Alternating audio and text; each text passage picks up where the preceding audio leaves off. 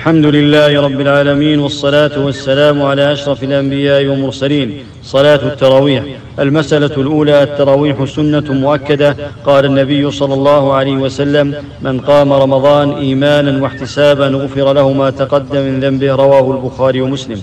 المسألة الثانية: قالت عائشة: كان النبي صلى الله عليه وسلم يصلي 4 ثم يصلي 4، فأخذ السلف من هذا أن يصلوا 4 ركعات بتسليمتين ثم يستريحوا، ثم يصلوا 4 بتسليمتين ثم يستريحوا، ثم يصلوا 3 إذا قاموا ب11 ركعة.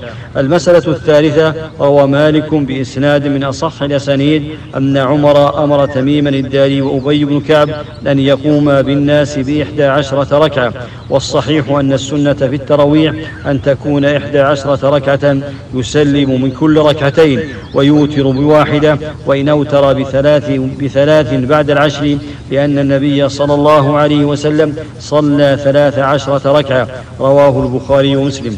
ومع ذلك لو أن أحد من الناس صلى ب23 أو بأكثر من ذلك فإنه لا ينكر عليه.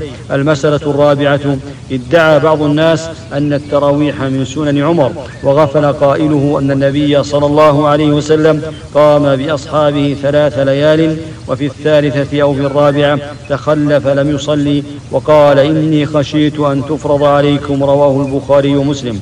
فثبت التراويح بسنة النبي صلى الله عليه وسلم. المسألة الخامسة: كان من الناس من يصلي وحده ومنهم من يصلي مع الرجلين، فأمر عمر تميما وأبي بن كعب أن يقوما للناس، فعمل عمر ما هو إلا إعادة لأمر كان مشروعا. المسألة السادسة: السنة أن تصلى التراويح جماعة، والدليل فعل الرسول صلى الله عليه وسلم وأمر عمر وموافقة أكثر الصحابة رضي الله عنهم على ذلك. المسألة السابعة: لما صلى الرسول صلى الله عليه وسلم قال الصحابة: لو نفلتنا بقية ليلتنا. قال عليه الصلاة والسلام: من قام مع الإمام حتى ينصرف كتب له قيام ليلة. رواه أحمد. فينبغي أن يكون الوتر مع التراويح، فلو صلوا التراويح بين المغرب والعشاء لم يدركوا السنة. والتراويح في غير رمضان بدعة، ولا بأس أن يصلي الإنسان جماعة في غير رمضان في بيته أحيانا. المسألة الثامنة: إذا قال قائل: صححتم أنها 11 ركعة، فلو صلينا خلف إمام يصلي 23 أو أكثر، نقول: الأفضل أن نكمل معهم. المسألة التاسعة: المتابعة بالختمة لا بأس بها، لأن الختمة نص الإمام أحمد وبعض أهل العلم على أنه يستحب أن يختم بعد انتهاء القرآن قبل الركوع، وهي وإن كانت من ناحية السنة ليس لها دليل، لكن ما دام أن بعض الأئمة قالوا بها وله اجتهاد وليكن مخطئا ما دام أنه ليس محرما.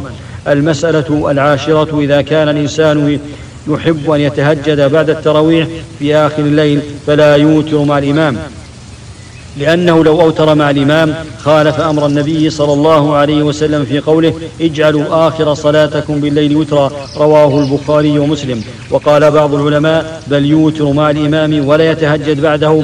والطريق الآخر: إذا سلم الإمام من الوتر قام فأتى بركعة وسلم، فإذا تهجد في آخر الليل أوتر بعد التهجد. المسألة 11: يكره التنفل بين التراويح، وهذا يقع على وجهين: الأول أن يتنفل والناس يصلون، وهذا لا شك في كراهيته، فإن قال: أنا أريد أن أصلي العشاء، نقول: لا مانع، ادخل مع الإمام في التراويح بنية الفريضة. الثاني أن يصلي بين التراويح إذا جلسوا للاستراحة. المسألة 12: يكره التعقيب بعد التراويح مع الوتر، ومعنى التعقيب أن يصلي بعدها وبعد الوتر في جماعة، لكن لو أن التعقيب جاء بعد التراويح وقبل الوتر لكان القول بعدم الكراهية صحيحا، وهو عمل الناس اليوم في العشر الأواخر: يصلي الناس التراويح في أول الليل ثم يرجعون في آخر الليل ويقومون يتهجدون. هذا والله أعلم، وصلى الله وسلم على أشرف الأنبياء والمرسلين.